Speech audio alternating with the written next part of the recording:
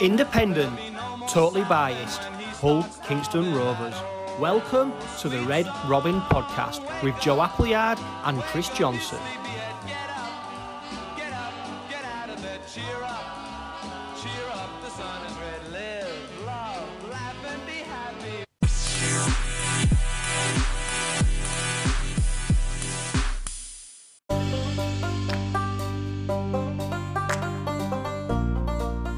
Hello and welcome to this week's Red Robin podcast.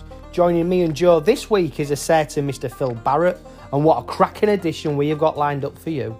It was back-to-back victories for the first time since 2018 as Rovers produced a comprehensive performance to sweep aside a moody Leeds Rhinos. George Lawler received his deserved call-up to the England night squad. A new 2-year Super League TV deal was announced. And it was announced that Greg Inglis will make his debut against Rovers as we travel down the M62 to take on the Warrington Wolves this Saturday. Before Joe and Phil joins us, let's go back in time to last Friday and our victory over the Leeds Rhinos. Takarangi screaming for the ball on this near side. It is the last one. They're going to kick the ball towards the post. Takarangi again. This time he gets up and he's dropped it. He's dropped it over the line. He got there this time but couldn't take it in. And it looks like he may have injured himself trying to get that ball down. He can barely stand up at the moment. Well, that's a huge moment. Two former Bradford Bulls there going head-to-head. Ball now will swing in field. Milnes gets it away. Abdul's going to kick out to the corner for Hall. Hall, the ball bouncing. Will he get it? He's on the end of it. History in the making for Ryan Hall. His 200th Super League try, and he scores it against his former club. What a moment for him. Rovers lead by 4 points to 0. Outstanding try that. But Hull KR are right back on the Leeds line again. Abdul short for Parcell, little sidestep, powering his legs for the line and reaches out and gets the ball down. It's another former Rhinos on the scoreboard. This time it's Parcell and Rovers double their lead. They lead by 8 points to 0. This ball is getting moved about by Hull KR tonight. Will now get the ball and fires the pass out wide. Here's Abdul, little grubber kick through the line. Will it bounce up? It will. And Kane Lynette picks it up and dives in for Rovers' third try of the evening. They lead by 14 points to 0. Yeah, you can see the benefit there of... Hasn't quite got the size to bust the line on that occasion. Now here's Dwyer. Dwyer quickly out of dummy half, reaches for the line. And Brad Dwyer with an instant impact from the bench. And Leeds have their first points of the night. 6 metres away, quick play of the ball. Parcell goes for another dive over, and he's over the line. But has he got it down? No, says the official. He's held up. That's a great defensive effort. Is it Richie Myler underneath there again? This time from Sutcliffe round the bootlaces. Short pass here to Lynette. Lynette powering his way over. Thinks he's got his second of the night, and the officials consult, and the try awarded. Kane Lynette barges his way in. Last one. Dwyer spins the ball away to Myler. Myler goes out the back. They've got the room here. Hurrell gets it away to Luke Briscoe. Briscoe going for the corner. Has he got it down? No, he's knocked it on. Chance here for Litton to go either side of the ruck area. Gets it away over on the far side to Mills. Mills out the back to Quinlan. Quinlan gets it away to Takarangi. Back to Quinlan. Good hands on the far side. Ethan Ryan going for the corner. What a tackle that was. Wants a quick play of the ball. He's told to get to his feet. They fire it. They've got numbers. Abdul's got numbers. Gets it away. Lynette going for the hat-trick. He's in. Kane Lynette with a hat-trick that will wrap up the points for Hull Kingston Rovers. Another powerful finish from Lynette. And Rovers lead now, surely an unassailable advantage at 24 points to 6. Yeah, they've been applying the pressure of OKR.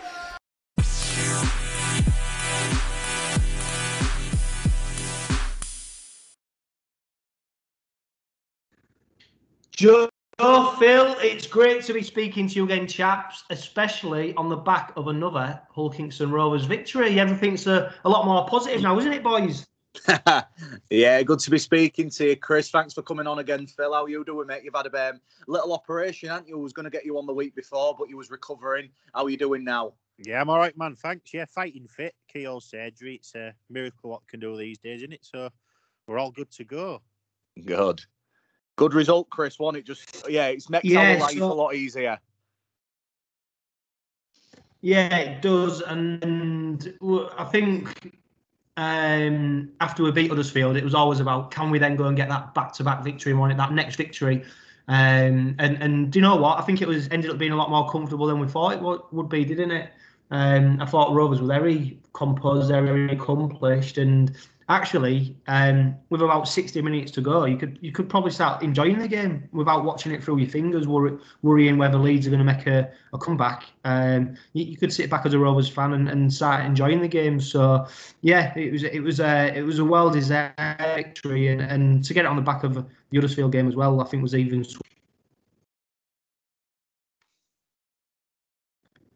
Yeah, it was, mate. It was really good. And I think complete performances are what we lack at Hull Kingston Rovers. And the last time we went back-to-back, it was the weekend of, I think, England and Sweden in the World Cup semi-final, and how long ago that feels. And it's just so nice to have them complete performances. And like you said, 60 minutes gone on the clock, and you can sit back and relax. And even as Hull KR fans, we do worry in the last 5 minutes that we're going to blow it. But I felt pretty comfortable. I did think we played really well for the 80 minutes, Phil. And some people stood out, didn't they? Did you manage to watch the start of the game? Because you always miss the first 5 minutes, don't you? Do you know what, mate? I didn't even watch the first half.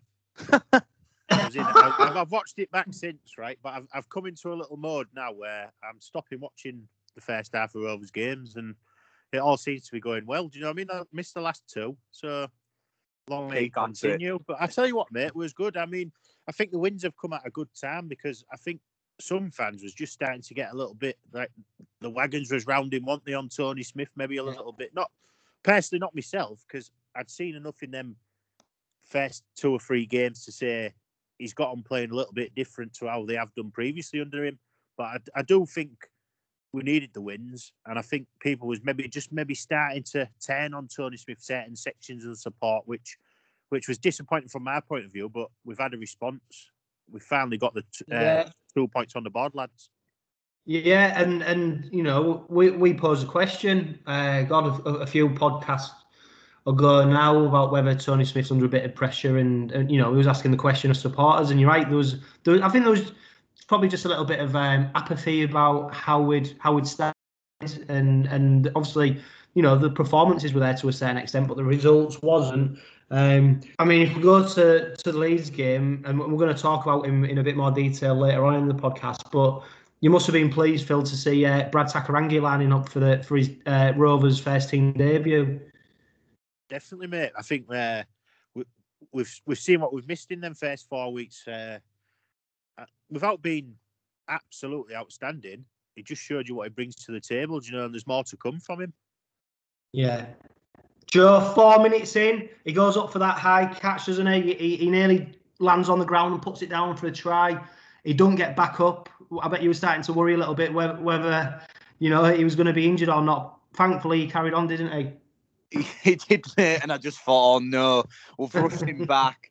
It was a salmon leap in the air, wasn't it? And I'm just watching it back now. A great take, and so unlucky. I think he comes back, you know, he's back on himself, and I think he thought he was over the line, and it was deemed a knock on. But just shows what quality he's got all around the pitch, and I think he looks knackered in some stages, and rightly so. He probably is not match fit. It's going to take him a few weeks to get up to scratch. But an nearly 80-minute performance wanted before he got took off at the back end of the game when it was done and dusted. But some of the sparks, that was the quality, probably on top of Corbin Sims and Vetty, what we've seen, and even Ryan Hall. He's the star signing, and you can tell because he was probably at 70%, Chris, and he ripped Leeds apart, especially the moment in the second half when he did that little flick and Ethan Ryan just misread it. But even still, it was a new combination on that right-hand side, and really positive signs. And I'm hoping we see Brad Takarangi for a long time in red and white, and hopefully he can keep injury-free, because we are a much, much better team when he's on the field. Yeah. 12 minutes in, Rovers get the first try. It's beautiful kick by Abdul, isn't it? He just puts it into a great area, puts Briscoe in all sorts of problems. Briscoe don't know where he's going, and Hall just sort of nips round him, picks up the ball and goes in for his 200th try. A nice bit of rugby league there, wasn't it, Phil? It certainly was. I think using the conditions, because that sun was all over Tom Briscoe. I didn't really know where he was. He lost the flight of the ball.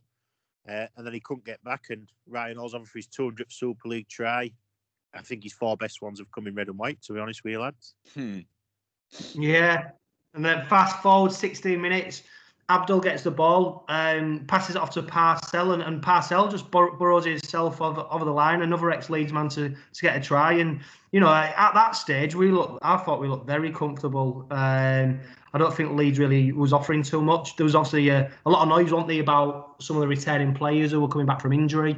But they looked a little bit clunky and they didn't seem to have much of a game plan. But 16 minutes in, Parcell try, I think it was good value for it. Yeah, it was. I always find it funny when we play Leeds, we always get called Ulkingston Rhinos, don't we? But you look back at the previous years, Parcell, Danny Maguire, now Ryan Hall, they always get over and they always have a storm. I remember Mitch Garbutt scored as well at Craven Park against the Rhinos, so they always step up. And them two players definitely set the platform. And Matt Parcell, unbelievable. He had a good game the other week, didn't he? But last week, against Huddersfield. But I thought he was outstanding. How quick he was around the ruck.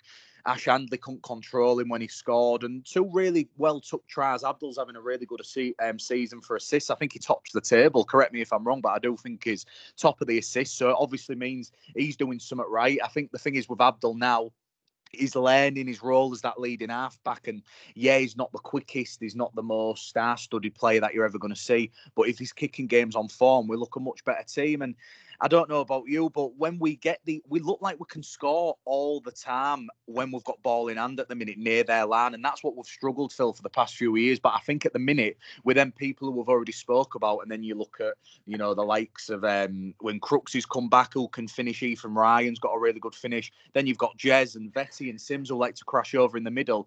We've got numbers in attack now, haven't we? And it's great to see because at the minute, we look like we can score points against any team. I tell you what, Joe, we're in danger of a bit of positivity here, aren't we? From me, I know. I'm trying away, not to, mate. Do you want me to tell you the two things I noticed? We just get back on to Brad Takairangi was how quiet Conrad Urrell was, which shows you a bit of class in Takairangi himself. I mean, Conrad Urrell's ran for 160 metres in the game, but you wouldn't know it, would you? So that, to me, tells you he's doing all the hard work out of defence because he's had no change out of Brad Takairangi on that side. And then about the two tries, I think for the first try, we bust down the right with Ethan Ryan, don't we? And for the second try, I'm pretty sure Ryan all bust down the left and we go the opposite way. So we're causing teams bother on both sides of the field, both flanks. And we was worried in that St Helens game. We looked a bit clunky, didn't we? But I think we've ironed that out now. And as you say, we look like we can score at will. I think, apart from the Saints game, we've scored at least 3 tries back-to-back in the other 4 games. Yeah, and the fair try of the game goes in the 25th minute. Another assist for Abdul, dabs a little kick through on the left hand side, and Kane Lynette goes in for his first try of the game. How good has Kane Lynette been, Phil, and how good could he be this season for Rovers? I think he's been brilliant. Moving into the back rows seems inspired. A lot of people were still asking him to play in this to go back and maybe play in the centres at some point, but he's at least a 7 out of 10 every week, isn't he? And it's great to see him getting the rewards. I think he scored 1 try all last season in the left centre. I think that came against Hull in the final game of the regular rounds. And this year, well, look where he's already. Brilliant. Yeah. And it took Leeds to the 29th minute to go in for their first score of the game. Brad Dwyer would come on to liven Leeds up a little bit, I think, and it made quite an instant impact. Targeting Mustafa, I think. It'd be good to get your opinion, Joe, on Mustafa, because we was a little bit worried going into this game, weren't we, that he'd maybe be a bit too fired up, a bit too pumped up. He might risk giving away some penalties because of his sheer enthusiasm. And obviously, Dwyer, he runs in between Lynette and Mustafa and he puts the ball down. What do you think of Mustafa so far, John? What did you make of him in that game against the Leeds Rhinos?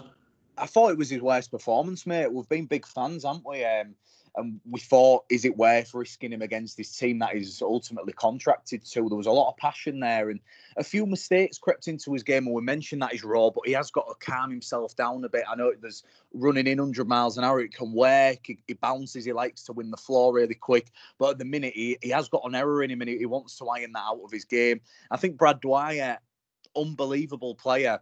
in that Leeds Rhinos team. I think it was the other week in the Challenge Cup against Saints. He scored 2 in 2 minutes, little darts through. Same as what Parcell and Jez are doing on a lot of hookers in Super League and the NRL now. They want the tries. They're not just trying to pass it on. They are attacking threats. And Brad Dwyer is definitely that. He did get caught flat-footed, but again, it was Kane Lynette as well. He a bit slow, retreating, and then ultimately you lose the floor and you're going to get bounced off. But the defence was outstanding, apart from probably a few minutes in the game, and that was one of them minutes. And I did worry a bit. It's one of them things where Rovers, you never know, they can concede 3 in 5 minutes. But we weathered the storm, and even though Brad Dwyer scored, mate, we did ultimately come back, and I think they do deserve credit for that. So it was half-time, 16-6 up, and it was nice to see, wasn't it, because they responded well, Chris, and that's what we're liking this season. It's not just bending over and handing your asses to teams. We actually have got a bit of fight in us, and there's a lot of passion in this group, which I like, and I'm glad now that celebrations are not just fist pumps and all that rubbish that you're not allowed to do, even though you're tackling each other. You actually are allowed to celebrate now, so I bet there would have been a lot more celebrations in that Leeds game, especially when them former Rhinos went over. Yeah, and it was a bit of a nonsense, wasn't it, when the RFL are fining players left, right and centre, many of them sort of semi-professional who were hardly getting any money from the game anyway, and then you got the RFL fining them for over-celebrating. So it was a bit of a nonsense. But you put out at half-time, Joe, on the Red Robin podcast, we must score the first try in the second half. And we did that, didn't we? That man again, Lynette, 49th minute, about metres out from the line, goes in, sort of 3 men on his back, and he gets over, and from that point you're starting to think, do you know what, Rovers, we're looking good here. I don't know what you thought at half time, Phil. Was you thinking next try and that might be Rovers done and dusted? I definitely think that I feared the West that we weren't going to score first, but we came out and just controlled everything, didn't we? Do you know, we spoke about Abduleli, but we'll mention Rowan Milnes as well. Just did everything, all the simple things right, and defensively was sound, and just helped us get over the line. Just an absolutely controlled display for me. And I think there was only maybe the Luke Briscoe disallowed try in the second half when they really threatened the line, weren't they? I think we just controlled everything. I think Tony Smith, I mean, I don't know about you lads, but it astounded me the other day to hear we've got the best completion rate in the competition, which is not something you'd really associate with the style of play. Yeah. And Tony Smith's made a big thing before, hasn't he, about he don't really care about completion rate. It's about what you do with the ball when you've got it. And now he's lauding the fact that they've got the best completion rate in the competition. But I think in these early games, I think it is something to be proud of, because for so often Rovers have chucked the ball away and not seen outsets, and it's come back to bite us. And going back to that Luke Briscoe try, I thought that was crucial, coming straight after Lynette scoring. You know, if Leeds go in there, it's almost game back on. But, and we're going to go on about the TV deal, because it's been announced that video referee is going to be at every game. It'd be interesting to see if that would have been a try with a video referee, but don't matter, it didn't count. And Rovers sort of build on that and take it to Leeds again.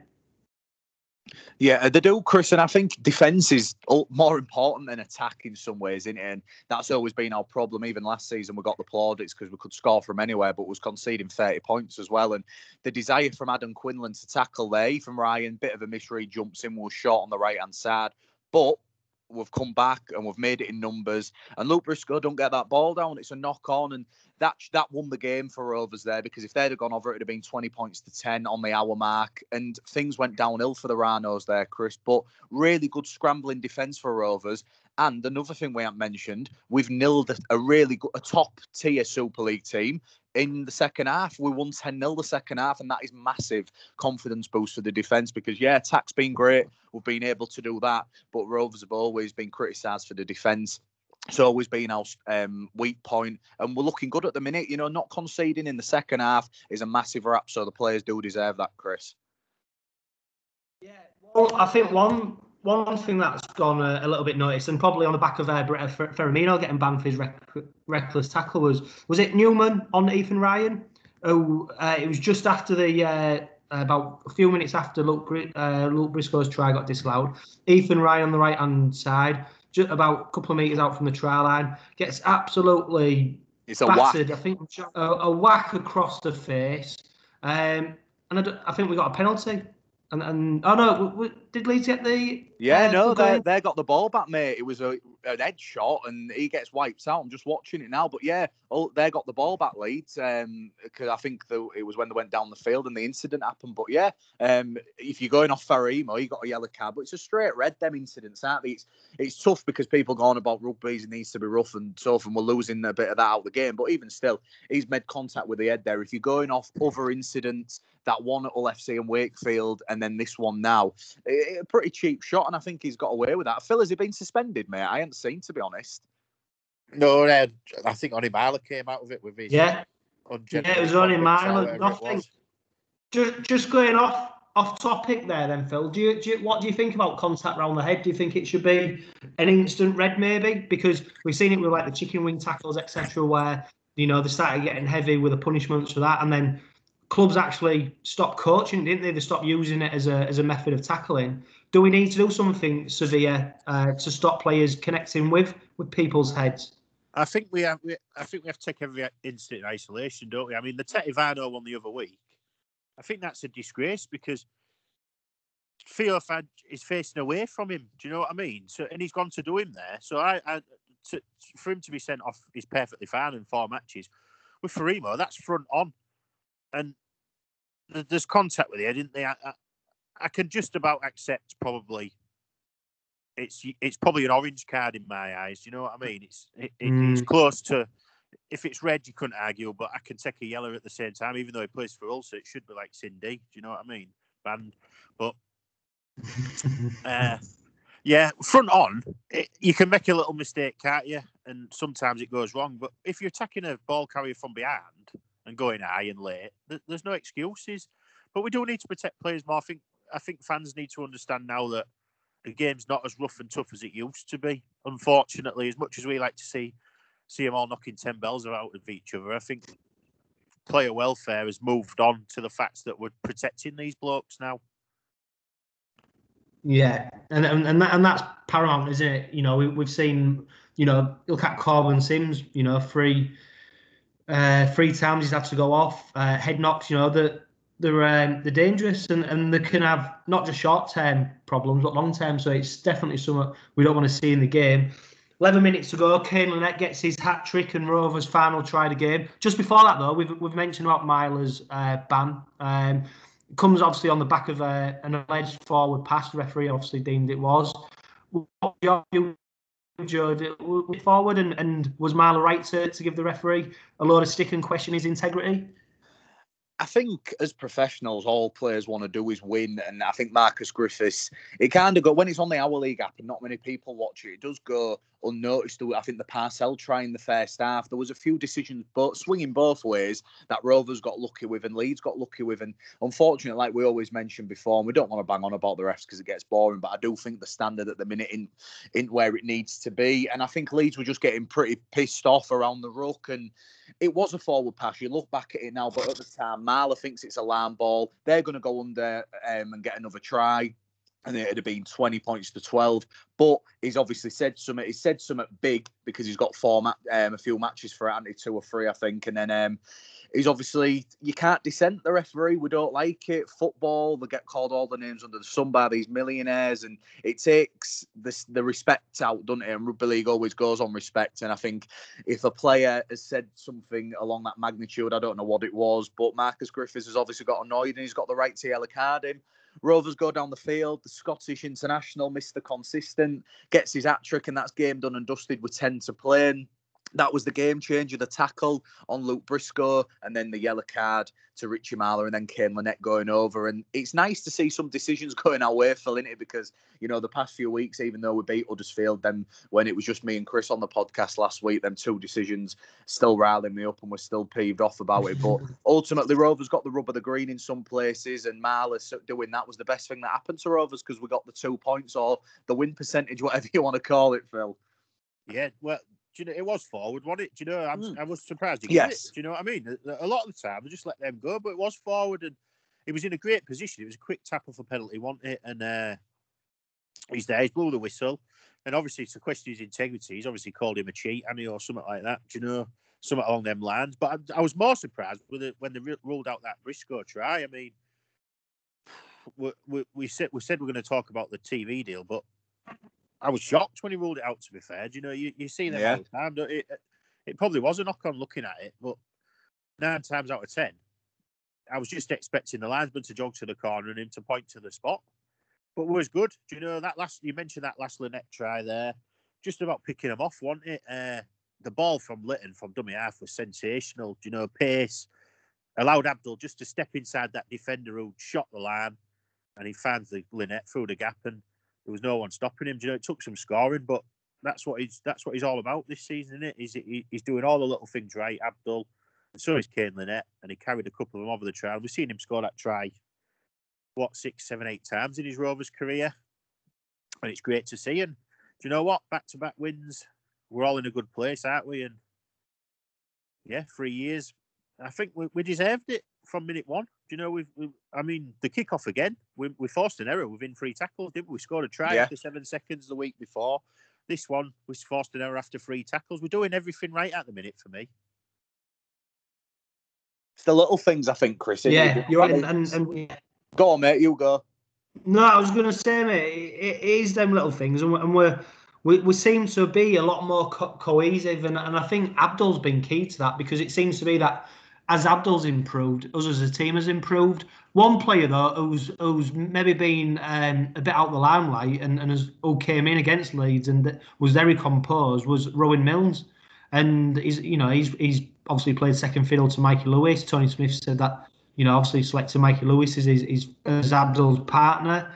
But Rowan Milnes came in, did a very good job, and you know, we're going to talk about the squad announcement, but Michael Lewis isn't in the squad for the next game, so obviously Tony Smith thinks that Rowan Milnes played very well, didn't he, Phil? Definitely. He just coasted along, mate. He's a proper halfback, isn't he? Mikey's jack in the box. You've seen he's on the end of plays. He's got that tackle. I think it was tackle to kick play for Crooks's second try, and then he's on the end of a break. That's what's in his game. Whereas I think Rowan Milnes he'll just do what an halfback needs to do. Do you know? It's great to see we've got that many options now. Do you know, we've even got a kid out on loan to get some game time in the halfbacks when before we've struggled to put 2 on the field. What did you make of Milnes' performance, Joe? Very composed, mate. Like Phil just said, Mike is a bit of a jack in the box, and I think he's a lot quicker. He's got that spark about him, and we've seen. I don't expect Rowan Milnes to go the full length or, you know, be as quick as wingers and fullbacks like Mikey is. But we did look a lot more composed. The only thing, you know, sometimes if not much is happening, is Rowan Milnes going to be that type of player who can do them little dummies and go, we don't know yet. I hope he does prove me wrong. But I thought he was brilliant. I thought him and Abdul worked really well. He made that one little mistake when I don't think he knew it had gone back to set restart in the 38th minute, I think it was, and he kicked it through, and then Leeds got a 7-tackle set. But to say the kids played a handful of games at the top level, really, really well. And I think Abdul worked much better with him. I think we knew what moves he was putting on. A lot of experienced heads around him as well. But yeah, big raps to Rowan Milnes, Chris, because I think he had played a lot of rugby. He didn't play much in the pre-season, did he? I can't remember if he even got on. And he didn't play many last year. So it's been a stop-start. And especially as an halfback, you need them game time, don't you? That's what we spoke about at the beginning of the season on the podcast. These halfbacks need to be controlling the ruck, controlling games week in, week out, because that's how you develop. We can't have people playing once every 3 months and expecting them to come in and win the game for us. And it's really good. You've got Mikey, who's not even in the team, and I thought he'd have been a shoo-in. I thought he'd have been in the 21 at least. And we've got other things to speak about before the Warrington preview. But yeah, I expect Rowan Milnes to start again in the half. So I know you'll put that thing out about Takarangi and stuff, and we'll go on to that. But I'm hoping that it's the same team, obviously barring Vetty for Sims, but we'll talk about that. But yeah, well done, Rowan Milnes. I thought it was outstanding, and it just sums up what Rovers' performance was, because it's back-to-back wins, and you can tell by our 3 voices we don't get that much. We don't get that often, do we, lads? Yeah. And let's be honest, that the ability for Abdul and Milnes to play was built on another good game for our forwards. And that was without Vete playing a large chunk of the game, wasn't it, Phil? And Lawler, King, Hadley, Johnson, they're turning up, and they're doing a really good job for Rovers at the moment. Yeah, definitely. I thought it was Lewis Johnson's best game as well, especially that first half. He was playing off the shoulder of Milnes, wasn't he? And a little bit of footwork. I think that was for the second try, wasn't it? A little bit of footwork got him on the front foot, and we ended up putting Parcelova. Everybody just seems to be playing well at the minute. Do you know, without getting too carried away, it's a young team, but everybody just seems to be just playing well. We're in a good place, lads. Do you know, and I'm happy.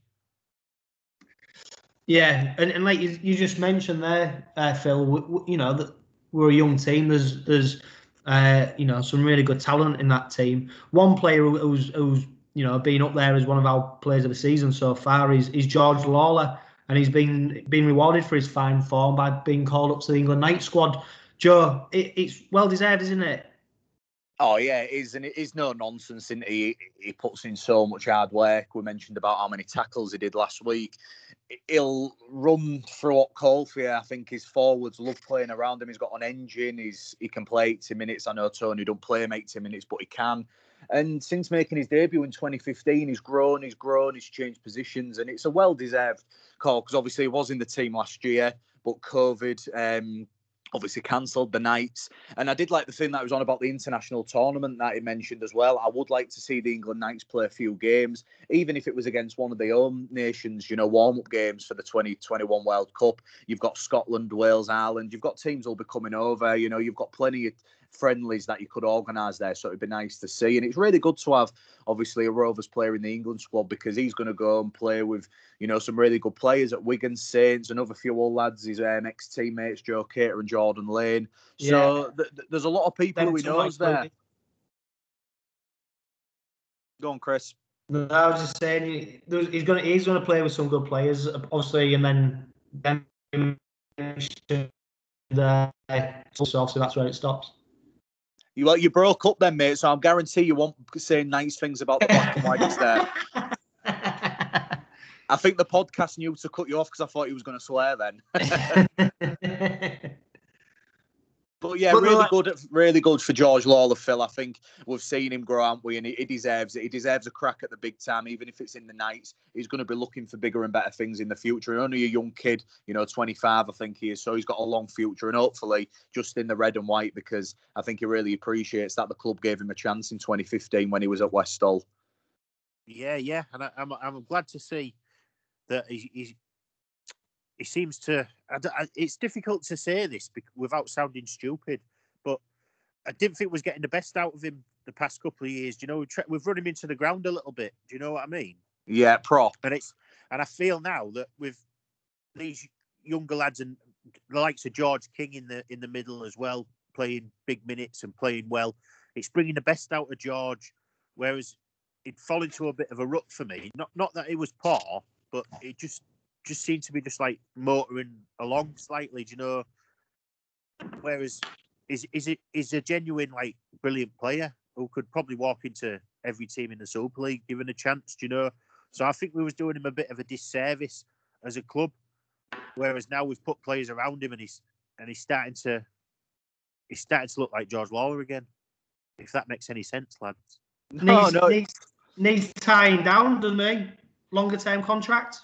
Yeah, definitely, 100%. He's obviously out of contract soon. He can talk to clubs from Saturday. I think Iestyn Harris is his agent, as well as Jordan Abdul's agent. They're both out of contract, so let's hope the club's already been in negotiations, and because I'm sure they both won't be short of offers if they're on the open market. That's the only problem, innit? At the minute they start playing well, Abdul starts getting all these assists. Other clubs are going to be sniffing round. So we'll see. But yeah, George Lawler, great news for George getting in the England night squad, and hopefully we see him pulling an England shirt on in the near future. And big news coming out of Super League, lads. It was announced that it's going to continue its rights with the Betfred Super League for another 2 seasons. That's Sky Sports. It's going to have 66 live games, including Magic Weekend playoffs, the Grand Final, and the World Club Challenge. But I think what we need to talk about is probably there is rumours that the BBC might be getting games, YouTube with a Sportsman, which is going really well. Obviously, there's the stuff on the Our League app, but that's only for members. But for me, Chris, before I go to Phil, any rugby league is exposure, and it's good exposure, but I'd love to see the BBC getting a few games because I think the commentary is a lot better than Sky. You know, it does get a bit monotonous sometimes with Barry and Terry, and I love that the fact it can go on YouTube, and I think York and Sheffield, the first game it ever showed, got over 20,000 live watchers, which is huge for a championship game with no fans. So it's good to see that rugby's getting a bit of recognition. The only problem is it's for 2 seasons. The money has been lost a little bit. They're not making as much money. That's due to COVID, Chris. But even still, Super League's on Sky for another 2 years, but there are talks to show it elsewhere on different broadcasters. It's a good deal, isn't it? And it's good for rugby league if we can get it right. Yeah, well, I don't know if it is that good a deal, Joe. I mean, I think really Sky held all the aces, didn't they? Because there wasn't really anyone else in there bidding to get the rights for it. So it was almost like Super League were being held to ransom a little bit. Obviously, they've got I think the deal's reportedly worth about 25, 30 million quid, which is, and I think the last deal was around 40 million. So it's a big cut that the clubs have received. And fundamentally, clubs need that money at the moment. We've seen the problem that COVID's caused and how reliant they've been on supporters continuing to pay their memberships and stuff like that. So that money's important because it's the lifeblood of the game. It's exciting that rugby league, Super League, could potentially be on free-to-air TV.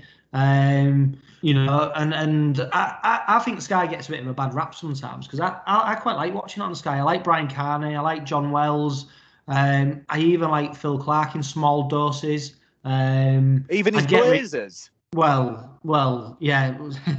I mean, it crimes against fashion, isn't it, with him? I mean, I don't know who dresses him or whether he dresses himself, but if he does, he must do it in the dark because there's no way he puts some of them combos on. It's unbelievable what he comes on with. But I think they do a good job putting the game out, and I enjoy watching it. So it's good news that we've finally got it confirmed, and a 2-year deal gives a bit of an opportunity maybe to look further ahead for other operators. And one thing that I'd be interested to see is, and I don't necessarily think that these free games or this package what they're putting together to put on free to air will be on TV. You've got things like YouTube now.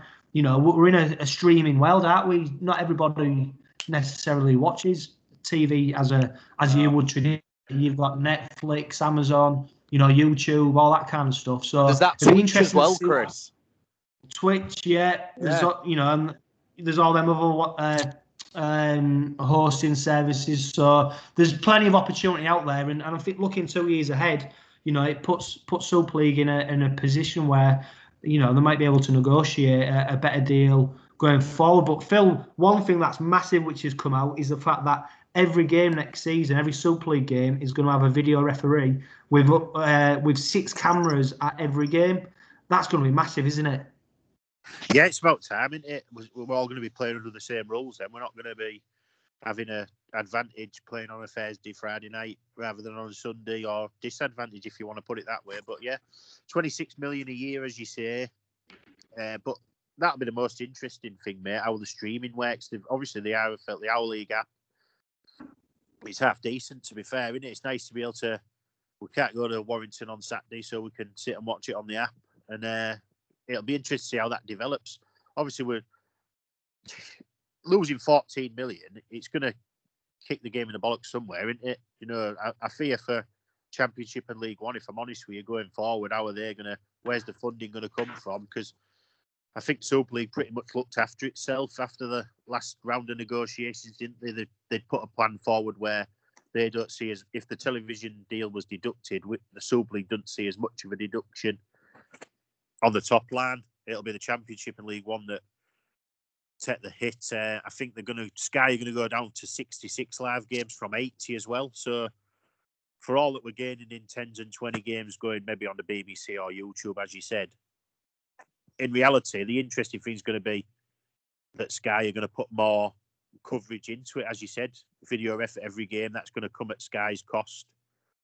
That's the interesting thing of this deal for me, how we go from there, because it's about time, isn't it? Let's be honest, we've been doing it 25 years now with just the TV games having that advantage. And let's be honest, we've all seen a few games where we've cursed the video referee and where we've wished we had it at the game. Yeah. Definitely.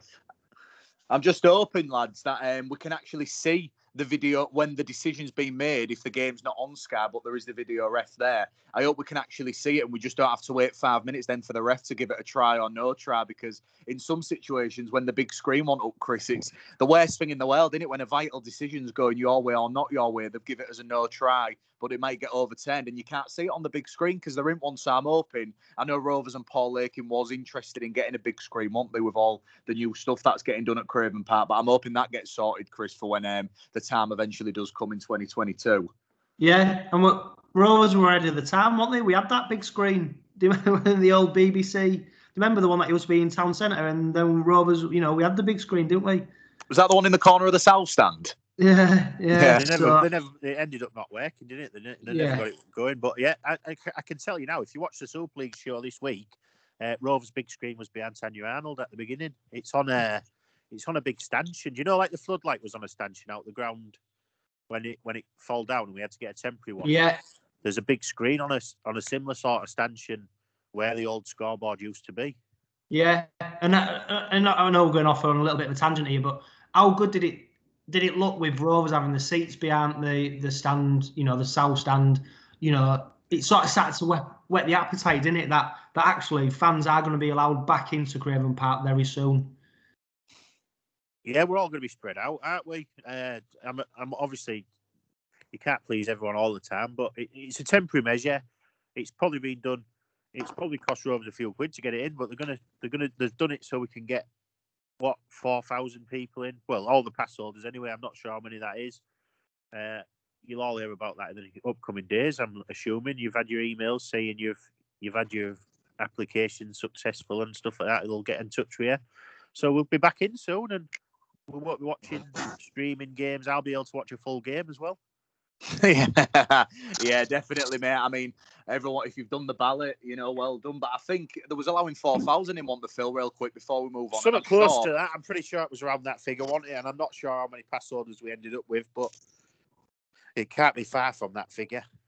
No, let's hope so, because fans are coming back soon. And to go off topic before we go on to the Warrington game, Chris, we've had a bit of a weird week, haven't we? With we spoke, obviously, you guys, we've put on our social media pages about Dave Bishop, former Rovers player, the Welsh wizard, who played for Rovers in the 80s. Suffered a stroke midweek. Shocking news, a lot of the rugby league world have got around Bish, loads of people, the Welsh Rugby Union, everyone messaging him. But the funny thing was, Chris, we'd spoke to him the day before and he was going to join us on our Heritage cast. Luckily, it was only a minor stroke, and he messaged us and said, I heard you want to postpone the Heritage podcast. Fuck that, I'm fine, I'm still going, and he's going to come and join us next week. It just shows what a guy he is. Best wishes to Bish, but big news, he's had his stroke, he's fine, and he still wants to come on the podcast, Chris. I can't wait. Yeah, well, they made a tough stuff, aren't they, down there in Wales? A mini stroke. And I tell you what, that just shows you how big and how popular the Red Robin podcast is. That someone can have a stroke and his first thought is, Jesus, lads, I need to get on that Red Robin podcast. Well, especially when guest stars like Phil come on the show. Tell you what, exactly. If I was half as tough as Bish, then I'd be doing something right. Do you know what I mean? Bit before our time, probably as a player, but all my dad's told me about him. Do you know what I mean? A tough bloke, skillful bloke at the same time, and we wish him all the best. Though we hope he's back on full form soon, and I'm sure he will be. Yeah, let's hope so. And I think my mum, for one, can't wait because she is absolutely in love with him. And she's told me, Dad, if Bish ever wants her, that's the divorce papers come through, because she is absolutely obsessed with that bloke. And when I told her that he was coming on the show, we've had a bit of mixed emotions this week with everything that's going on. But the big news is Dave Bishop is doing well, he's recovering, and he's going to come on next week and speak to us on the Heritage cast. So keep wishing him well, guys, because it means a lot to Dave Bishop. So that is for next week. But this week, the Robins try and make it 3 wins on the bounce. Can they do it, lads? It's against Warrington Wolves. Big talking point is that GI, Greg Inglis, after 2.5 years retiring, is back for Warrington, making his debut in round 5 against Hull Kingston Rovers. This is how the Wire are lining up. It's Akwala, Matty Ashton, Blake Austin, Rob Butler, Josh Charnley, Darryl Clark, Jason Clark, Mike Cooper, Ben Curry, Matt Davis, Chris Hill, Jack Hughes, Greg Inglis, Toby King, Jake Mamo, former Robbie Mulhern, Joe Philbin, Stephen Rashford, Joe Fulis, Danny Walker, and Gareth Widdop. First, Phil, the big talking point is, and it's going to be in it. We're a Rovers podcast. We're not going to give it much airtime. But Greg Inglis, he's one of the greats in modern rugby league. There is no denying that. But 2.5 years is a long, long time to not be playing, not be training. He's back in. It's going to make his debut. Where do you see him playing, mate? But I don't think, and I hope he doesn't. I'm sure once he gets match fit, he will have a bit of an impact. But I think people expect him just because in his prime, he could run through everyone and do these 100-metre tries. Super League's a tough division. I don't think GI is going to come over and make the impact everyone, Warrington fans, think he's going to. And he's finally making his debut against Hull KR. We've got to target him, haven't we, mate? Because he won't be match fit. No, it'll be interesting to see if he starts again. He's played all across the back line his career, hasn't he? Wing, full back, centre, off half. Brilliant player. There's been a reason he hadn't played in the first 5 games, obviously. Do you know what I mean? So are they going to give him 80 minutes? They're more likely going to bench him out, surely, and introduce him with 10, 15 minutes to go, if at all. Do you know what I mean? But fantastic player. I think that's going to help Rovers this week. There's going to be a circus around that, isn't there? And we can just get on with it. Yeah, I'm surprised that I'm being put on Sky, Chris, because obviously when Sonny Bill made his anticipated debut last season, it was all over with the Wolfpack, wasn't it? But ultimately, Greg Inglis is as big, even bigger than Sonny Bill Williams in rugby league terms. You know, he's a legend. He's one of the greatest of all time. As weird as it'll be making it, I didn't think he'd ever be playing against Hull Kingston Rovers 2.5 years ago when he retired, mate. But it's really good for Super League. But it's one of them things, if it ends up like Sonny Bill, it does make a mockery out of it. And I think a few Warrington fans are definitely a bit worried that GI could go the same route as SBW. Yeah, and let's get it right. I mean, 2 years ago when he retired, he was beat up then, wasn't he? He retired for a reason. So the fact he's now come out of retirement to sign for Warrington, he's either thinking that Super League's not really that tough a competition, and he can almost play at 80%, 70% of what he played in the NRL.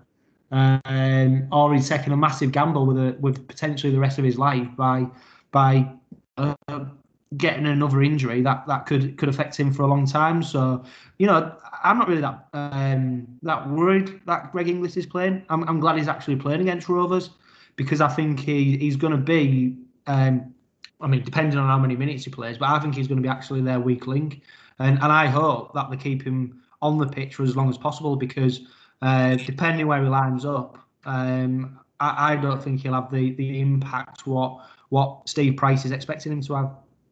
No, I totally agree, mate, and I'm hoping that Sean Kenny Dowell goes opposite him, because that photo you put on it will be like 15 years ago, won't it, in Grand Finals and Four Nations finals. Warrington have been a bit hit and miss. They drew against Hull FC. They beat Lee quite comfortable. Did get beat by Cass. But they did have a strong performance last week, Phil, didn't they, in the south of France without Blake Austin. And it's come out today, a few hours before we've done this podcast, that he's actually available, like on the transfer list for next season. He's been their marquee man. He shows glimpse of unbelievable player. But he's obviously not working there. Is that because obviously Daryl Powell's moving in and Steve Price brought him over and he's leaving? But I think if you're looking at their key men, him and Widdop have started the season really well. You've got Ben Curry, Mike Cooper, and a really name that we need to watch out for is Robbie Mullane if he gets on the pitch, because he's got a point to prove. Rovers swapped him for Louis Johnson. Same as Louis for us. If he gets on the field, I'll name the Rovers team soon. But for you, how do we stop Warrington, Phil, if we want to pick up another 2 points? Well, yeah, I was pretty confident going into the game before I seen him in the south of France, and I thought without Blake Austin, that was just their best performance of the season, wasn't it? They've finally found something. With us, it's just a case of doing what we've been doing. Do you know, we'll put pressure on teams if we do that, won't we? We're going to be second favourites going into the game, but like I said, the massive circus around Greg Inglis is the story about Blake Austin's a bit something and nothing, really, isn't it? Because he's out of contract, so he can talk to whoever he wants. It's not like it's just a bit of a nothing story, that, but hopefully it adds a bit more pressure to him. There's no guarantees he'll be back in the team. I'm just happy with how we're travelling, mate. And if we put in another performance as we has in the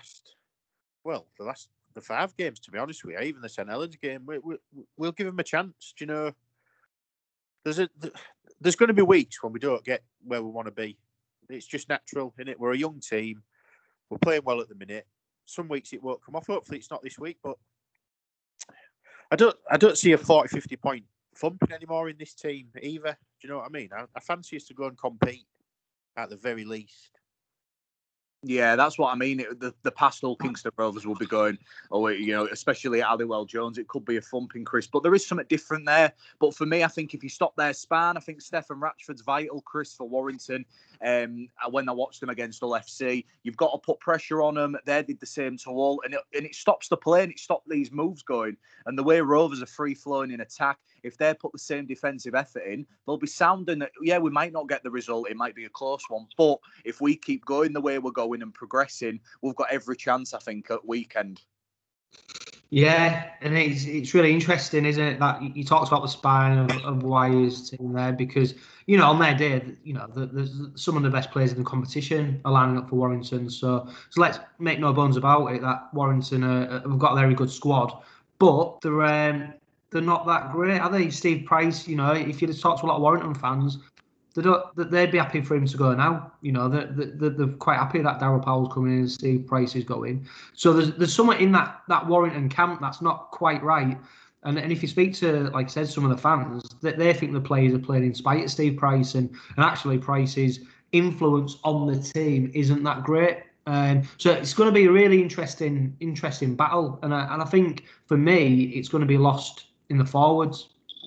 And I'm delighted to see that Corbin Sims is back. Obviously, it's a hammer blow that Vete is missing. But do you know what? Corbin Sims for Vete, it's not a bad replacement, is it, Phil? No.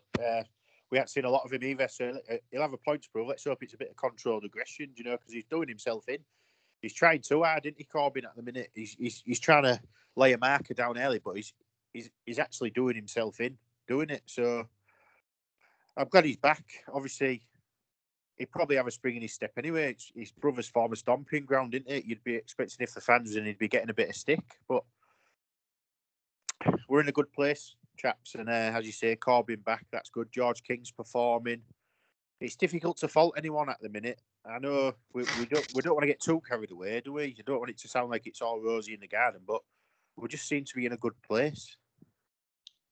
Yeah, we do, mate. And as you mentioned, Albert Vetti's not in the squad this week, but these are the 21 that Tony Smith has named. So it's going to be Adam Quinlan, Ben Crooks, Greg Minikin, Captain Sean Kenny Dowell, Ryan Hall, Jordan Abdul and Matt Parcell, Corbin Sims, Brad Takarangi, Kane Lynette, Dean Hadley, Jez Litton, George Lawler and George King, with Matty Staunton, Will Dagger, Ethan Ryan, Rowan Milnes, Louis Johnson, Muz Mustafa and Jimmy Carnos making up the 21.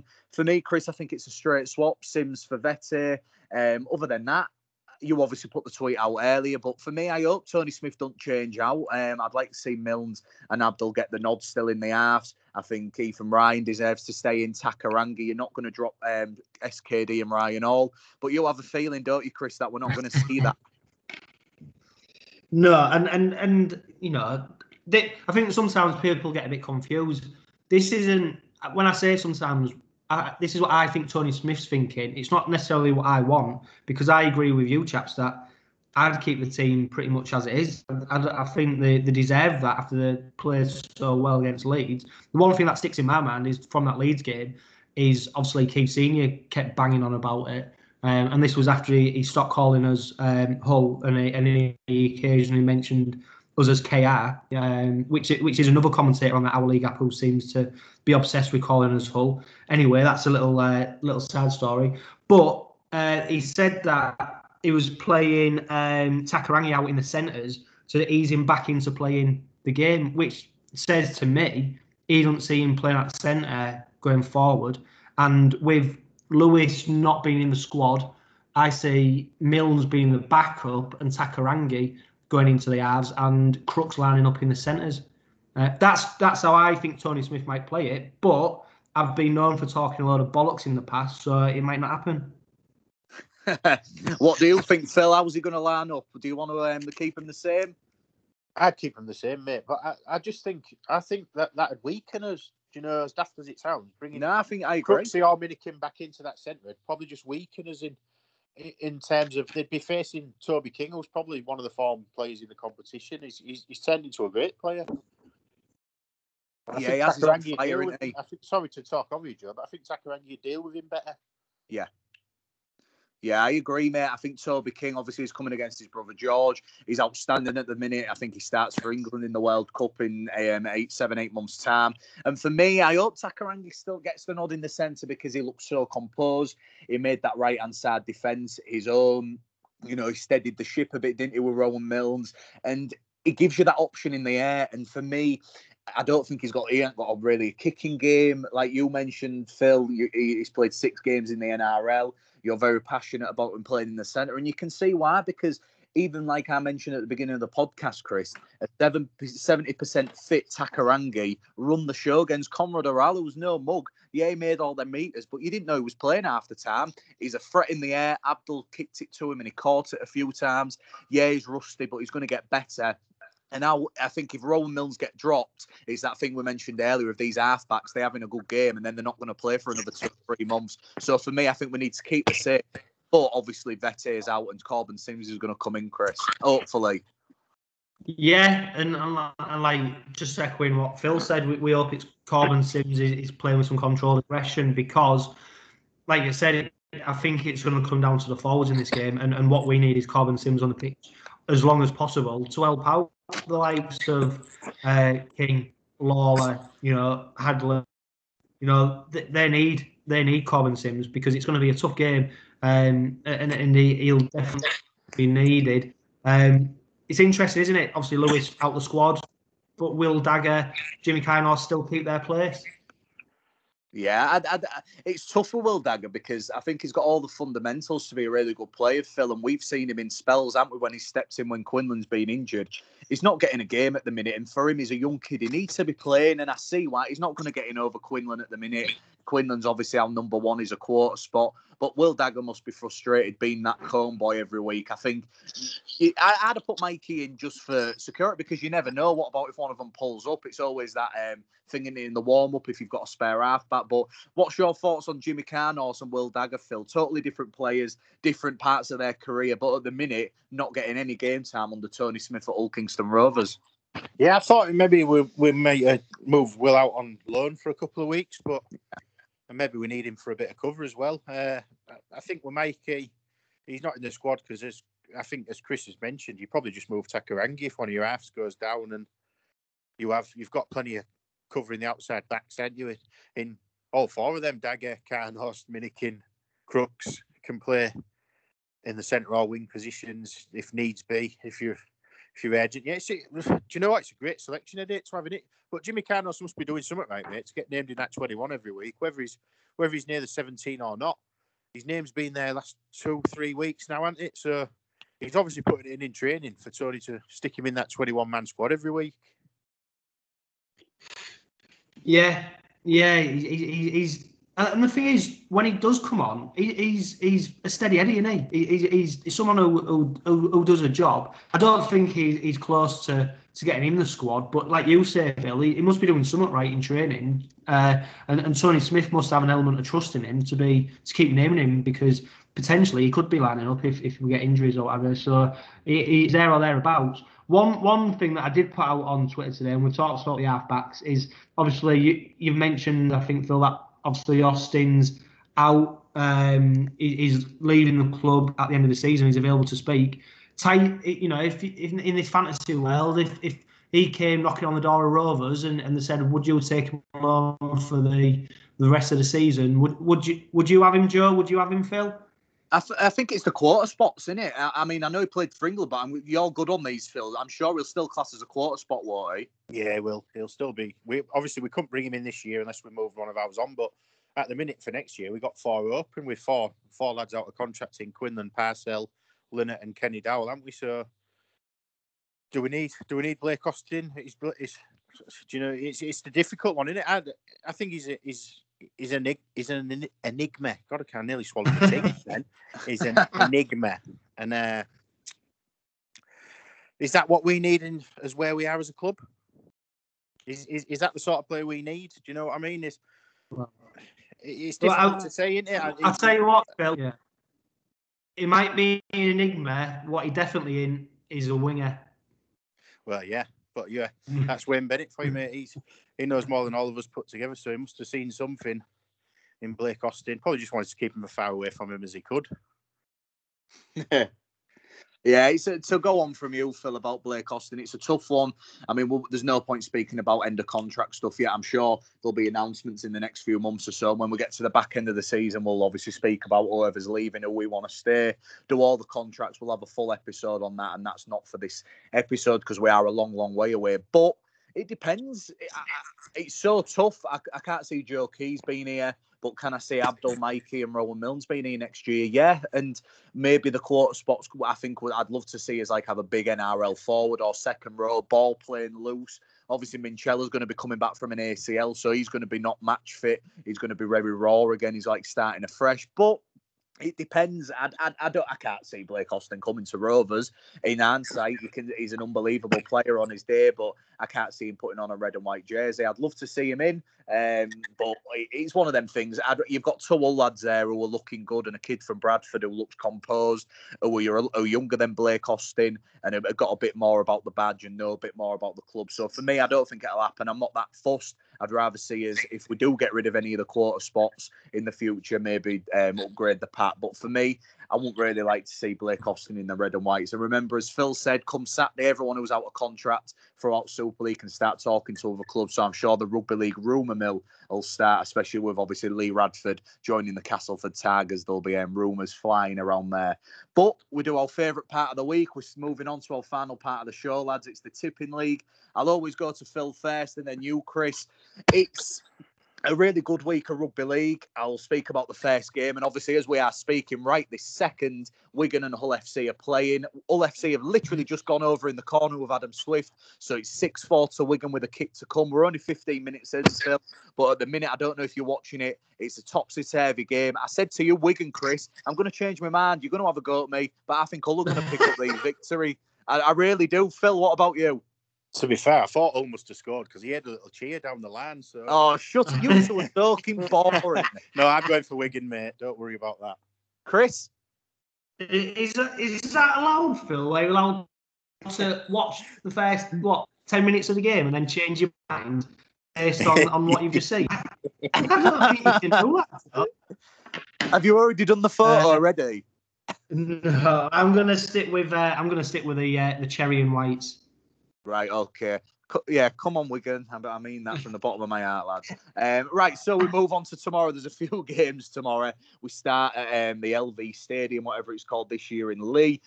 Still winless. They're host the champions. For me, it's 6 o'clock. I can't see anything but a Saints victory, mate. I think Leigh are looking very poor. They had a chance last week against Salford, a real 4-pointer, Phil. Got absolutely hammered, and I think Saints, even though they're not on top form, this could be the game where it starts to click for the champions.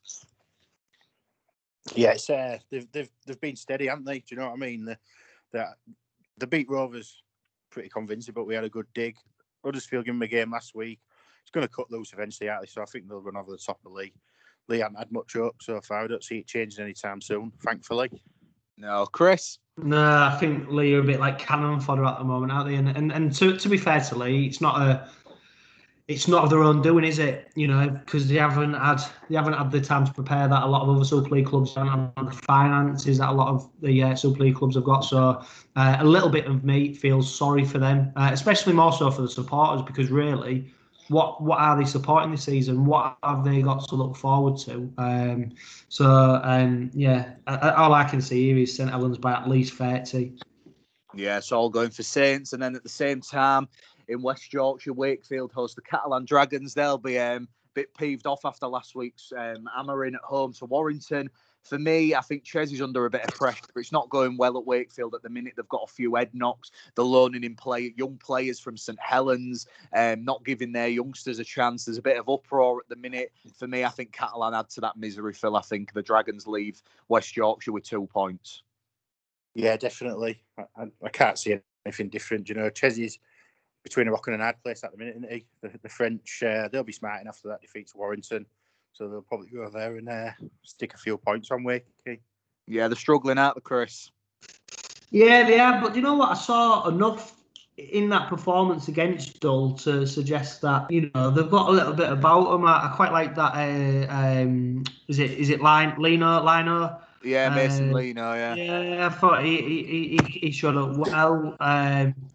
So do you know what? sometimes Catalan don't travel well, and when they do lose a game, sometimes they lose 2 or 3 on the trot. So I'm going to go for a little surprise one here, and I'm going to say Trinity. Oh, you're a daredevil. You can tell it's Thursday weekend's coming up and you're making all wrong choices. Oh, that is all right. Then Wakefield are getting the 2 points from Chris Johnson there. And then again, at Salford are hosting Castleford. Castleford, big news this week. Obviously, former LFC coach Lee Radford's going to be joining them over Darryl Powell in 2022. I don't know about this one, lads. I think it's the hardest one to call. I think Salford hadn't started well. They obviously had hammered Widnes, but Widnes are appalling in the Championship. That was a Challenge Cup game. They beat Lee, picked up the first points of the season. I'm going to say Cass just edge it. It's on the Sky Sports cameras, Phil, and I think Castleford take the points. I think it's going to be close. Yeah, I don't think Salford are playing well at all. Do you know, I think that even last week against Lee, they struggled for 40, 50 minutes, didn't they? And then just cut loose against a pretty poor outfit, if we're honest. So Castleford are playing well, but they're starting to pick up a few knocks. I fancy Cass to go there and turn them over, though. Yeah, Chris? Yeah, echoing what you boys say, I'm going for a Cass victory. Yeah, too right. And obviously the big game that we're all bothered about. Saturday, 1 o'clock on the Our League app, members, guys. Make sure you've got your codes. Warrington Wolves against Hull Kingston Rovers. A lot of fanfare at Warrington, like we spoke about. The Austin incident, Greg English. We're going to go with our heart. For me, I think Rovers are on form. I'm hoping they can travel well to get a few away victories would be massive, Phil, because we've always struggled on the road, haven't we? Our away forms been diabolical. We've won 2 on the bounce, but there was both at Craven Park. I'm hoping we can go to Warrington, get another 2 points. For me, Hull Kingston Rovers, I hope and pray. I fancy it, mate. Do you know what? You see, it feels weird to say, doesn't it? But yeah, it does. There's a bit of confidence about not getting arrogant or carried away or anything. I said earlier, I fancied us strongly before they played in France. It's whittled me down a little bit, their performance in France. But I think if we get a good start again, I fancy us maybe 3 wins on the bounce, Chris. Guys, it's a tough one, this one, isn't it? If you choose Warrington, I'm going to hound you like you did when I choose Catalan. I think it's going to come down to a battle between the Yuccas. I really do. And do you know what? I think the way that Rovers are playing, I can see us pipping it. But I do think there's going to be a lot of points in this game. One thing that before I make my prediction, and I've asked everybody, and I still haven't got an answer, so I'm going to ask you, Phil. Why are we kicking off at 1 p.m. on Saturday? I wish I could tell you, mate. I absolutely wish I could tell you. I can't get an answer from anyone because it's the most ludicrous kick-off time when you consider how every other Super League game is not traditionally kicks off Thursday, Friday, or Saturday night, or a Sunday afternoon. Where does 1 p.m. on a Saturday afternoon come from? Do you know what? I never even really thought about it until you mentioned it earlier. But like you said, there's nothing on later, is there? The Catalans aren't playing at home, so that's not the TV game. So it's like they've just picked it out of thin air, really. Yeah. But no, I'm going for Rovers victory, Joe. Yeah, good lads. I think obviously Matt Parcell and Jez Litton against Danny Walker and Darryl Clark, absolutely massive. And the final game on Sunday, Yorkshire Derby at the John Smith Stadium, Huddersfield and Leeds. We've played both these teams in the past 2 weeks, the back-to-back victories. I think Leeds are still struggling. You mentioned Ash Handley, Richie Marler, Conrad Oral. They're not match fit yet. Richard Agar's obviously had a bit to say, and there's been a lot of questions answered about last week's demolishing against the Red and Whites. But for me, I think Ian Watson gets his first win as an Huddersfield coach. Phil, I think they're at home. They've learnt from the mistakes. There was a bit better against Saints last week, weren't they? And I think they go 1 over Leeds and pick up their first points of the season.